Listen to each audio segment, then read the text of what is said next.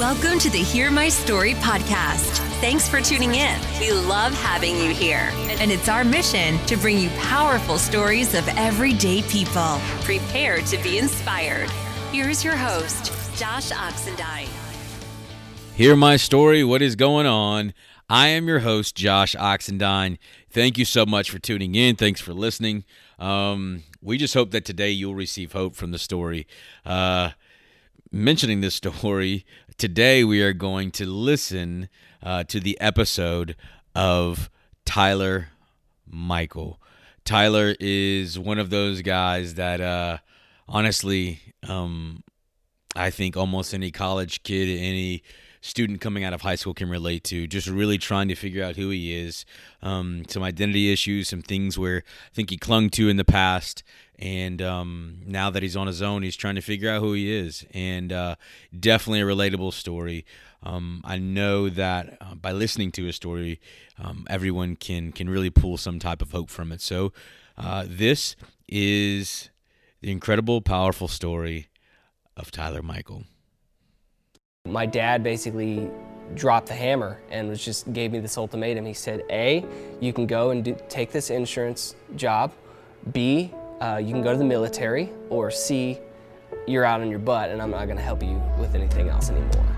My name is Tyler Michelle. Hear my story.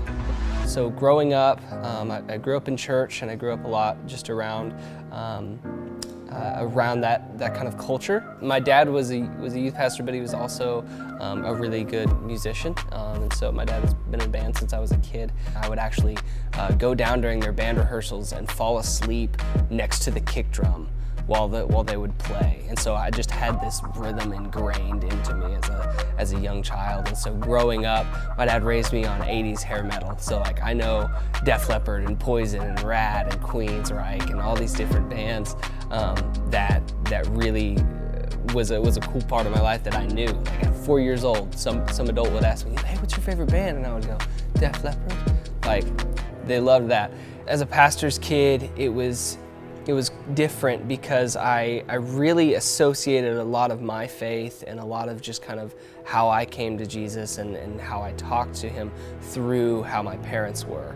I really based a lot of what I did and what I said off of what my father would say in his sermons and stuff like that. So I figured out that I was worshiping at my dad's altar, and it was more me, my dad, and Jesus rather than me and Jesus. And so I kind of figured out that I have to build my own altar, and this has to be me and him, and that was kind of where I had to find my identity. I went through this phase where I really didn't understand who I was. I didn't really understand where I wanted to go. I went on tour with the band. I did that for a little while. I tried college and I totally bombed college. And then, I found myself wrapped up in this relationship with this girl, and that created so much animosity between my mom and myself, and as well as my father, and really took a turn for the worse. I started drinking with friends. I started doing all the things that normal kids would have done in high school. I did after the fact. And I got into this sexual relationship with this girl, but at the same time, I was putting up this facade of still playing in church, but then behind closed doors, I was with this girl doing things that I shouldn't be doing, and just putting up this lie, and so that really put a tie, or really chokeholded me into being somebody that I wasn't. There was a moment where a friend of mine came into town who is, he works in youth ministry, and youth ministry has always been something that I've thought about and kind of considered, but never really dug into.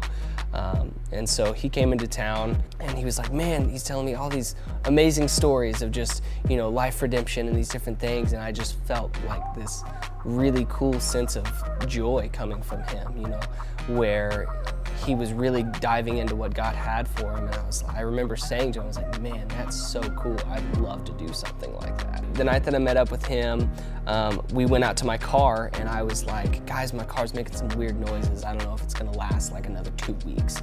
Literally the next day, my car breaks down on my way to my girlfriend's house. And that's when just everything hit the fan. At that point, I had no car. I had maybe $50 in my bank account. The tow truck took the majority of that. I was in a dead-end job. I didn't know where I was gonna go. I didn't know what I wanted to do. I didn't, I was really finding a lot of my identity in my girlfriend and my friends and my people. So my dad basically dropped the hammer and gave me this ultimatum. He said, A, you can go and take this insurance job. B, you can go to the military. Or C, you're out on your butt and I'm not gonna help you with anything else anymore. At the time I was super angry with my dad, but I kind of realized he lent me his car. He showed me a lot of grace in that, which was super awesome, and I love my dad for that now. So I took my dad's car, drove out here, ended up going through the courses and going through getting ready for this job that I was gonna do, and I actually started to feel really excited about it. And I woke up one morning and I get a text from my cousin Brittany, and she says, hey, a lot of the spots are filled and you're probably not gonna get a job for another 6 months. So it was in that point where I was super angry with God, and I was like, I thought this was what you wanted me to do. Like, I thought this was something that, you brought me out here for this. Like, what are you doing? Once I lost that job and started to talk to my cousin just about my story and what was going on, he invited me to become an intern at a church just north of Atlanta. And my life has been changed ever since. And now I'm extremely thankful, and I'm much more personable with him now.